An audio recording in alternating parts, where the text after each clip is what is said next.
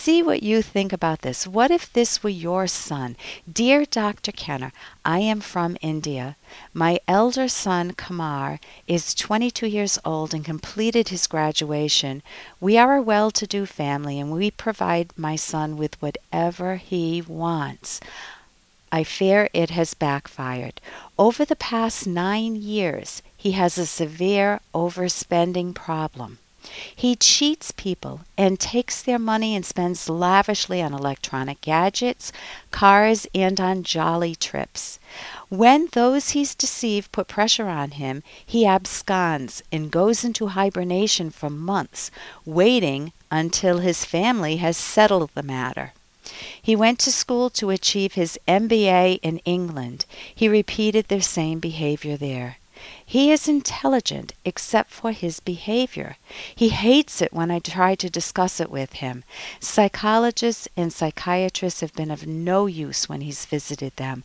Kindly guide me as to what I have to do with him. Thank you, Anand.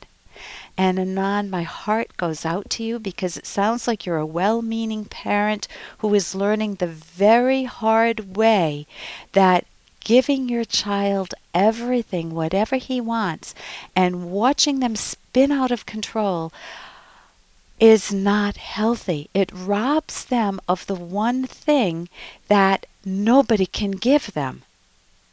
That is self-esteem. Now, is it your fault? No. It isn't your fault, and that's what you need to know. Yes, well, I'll take that back in a moment. It's partly you're a contributing factor because if you keep digging him out of holes when he acts in criminal ways, then and you keep supplying the money, you are enabling his bad behavior. You're what's making it happen. So a good parent in your situation does not necessarily send him to psychologists and psychiatrists, because a person with a criminal behavior mindset, which unfortunately that's what your son has, a person with that type of mindset can pull the wool over any psychologist or psychiatrist's mind. I've watched people do it with me. I think that I can read people very well. I've been doing this for a long time, and I love what I do. And when I've been fooled, I take note of that and say, people can be very good actors. They're very skilled at what they did. And if you say your son is intelligent, he can use his intelligence to deceive, to fake like he is a sincere person, and then he puts on a big show. He's got all of the trappings of success, but he doesn't have self-esteem, and he knows that. He lives with that every day. So what can you do? You can recognize that what he lacks is obviously not money, but good choice making, which will build his self-esteem. You can't give that to him. He is an adult, recklessly spending, he's stealing, he's lying, he's running away. What he needs is for you to withdraw your support. He needs to experience the natural consequences of his behavior. And you don't have to spare him. He may end up in jail. And that is not your fault. You can't force his mind. You cannot force your son to think or act better.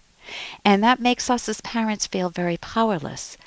You can, as I mentioned, you can stop the flow of money. You can also refuse to clean up his criminal messes that he leaves. You can see that he's pushing awareness. He doesn't want to know that he doesn't want a mirror held up to him. That's why they fake it with psychologists and psychiatrists, and he doesn't want to talk to you.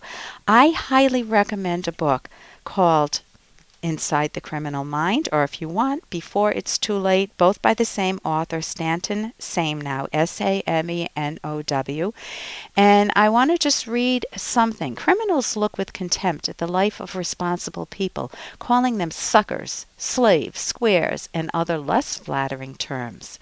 And this author goes on to say, although this contempt is evident in both juvenile and adult offenders, I have encountered in the ladder in envy of responsible people. I would not be surprised if you are an honest, upstanding person in your community, a responsible person who's earned your money. I would not be surprised if your son is envious of you.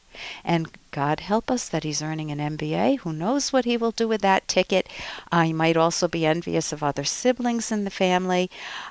So when Dr. Stanton Same now has interviewed people in jail, he's heard them vow that when they get out of their place, they're going to settle down, they're going to have a good life.